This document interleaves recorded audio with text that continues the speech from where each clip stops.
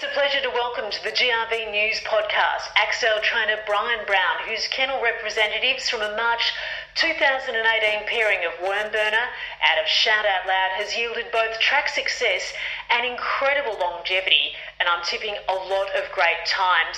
Brian, welcome to the podcast, and how are you? I'm good, thank you. Now, Brian, from your kennel, we've got Rezzie's Choice, Jetta's Shout, Silver Compass, Horizon Princess, Rezzie's Shout, not to be confused with Rezzie's Choice, Another Episode, and Loud Shout.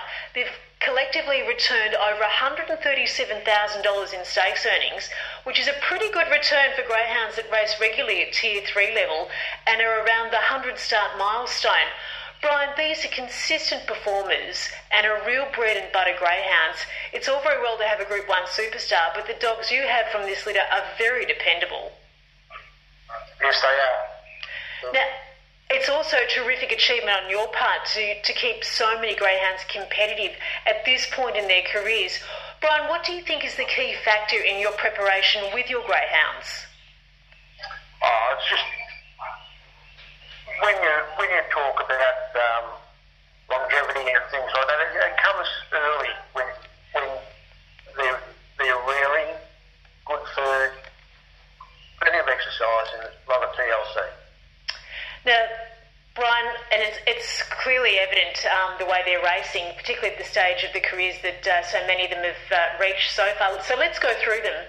Rezzie's Choice has had 102 starts and won at start number 101 at Sandown Park recently over the 595. Jetta's Shout won at start 98. Silver Compass was third at start number 96 and has just contested race number 97.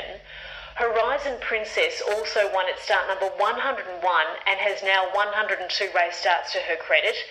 And Rezzie's Shout at start 93 recently ran second to Ballarat track record holder Barecki at Horsham over the 485 on the 5th of October. Brian, if you go through that replay, you can see that Rezzie's Shout looks to have checked off heels and was blocked for a clear run coming off the back straight, but did come home the best of the others that Barecki defeated in that event.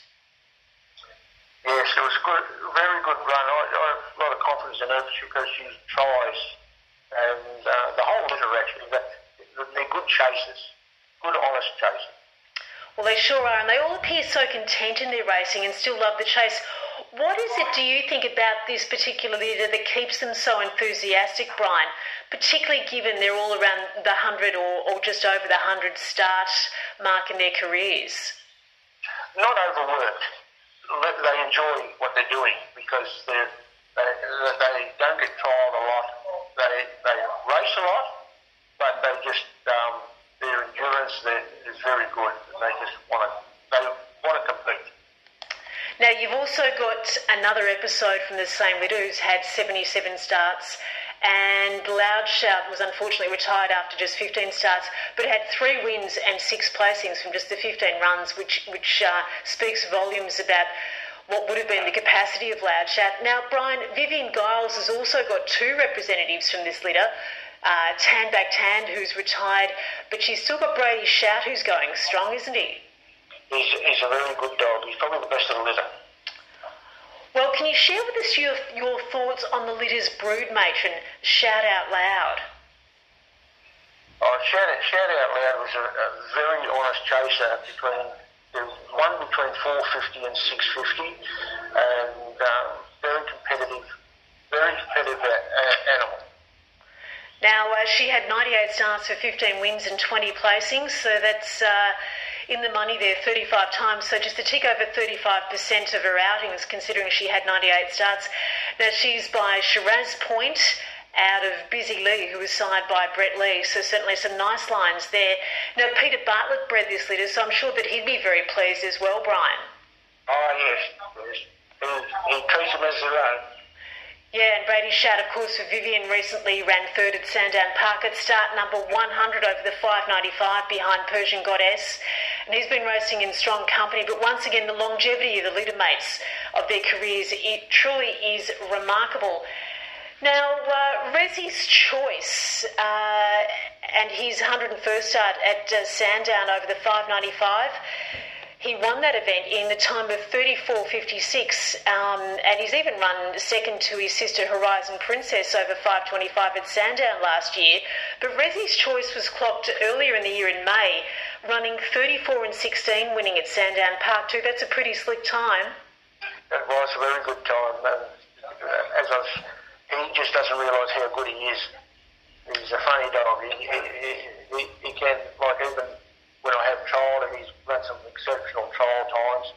And it's a shame, and sometimes he doesn't always put it together. I don't know, but he just doesn't realise the potential he's got.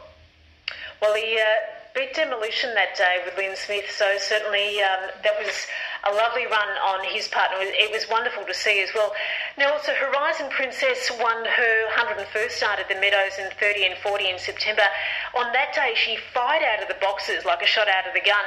She did get a little wide in the home straight, and you could see the fast-finishing Andrea Daly trending quarters. A wonderful youngster was closing, but going to the line, your girl, Horizon Princess, she dug deep and she got the job done, didn't she?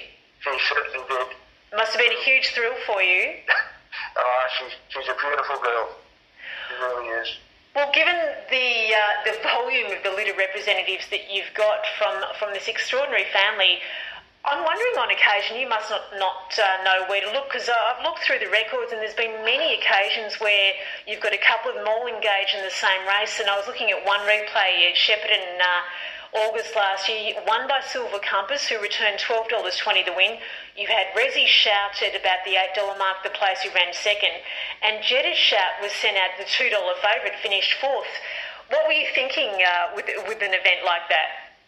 I was dirty. The TAB wasn't open. Pick four paid about $4,000. Goodness me. I'd be dirty too. Well, look, it's wonderful to see, and full credit to you as well, Brian. And I'm guessing your wife Linda's got a big hand in the preparation of the animals as well? She's the rock. The dogs love her. She spends 3 or 4 hours a day with all my dogs. Oh, no.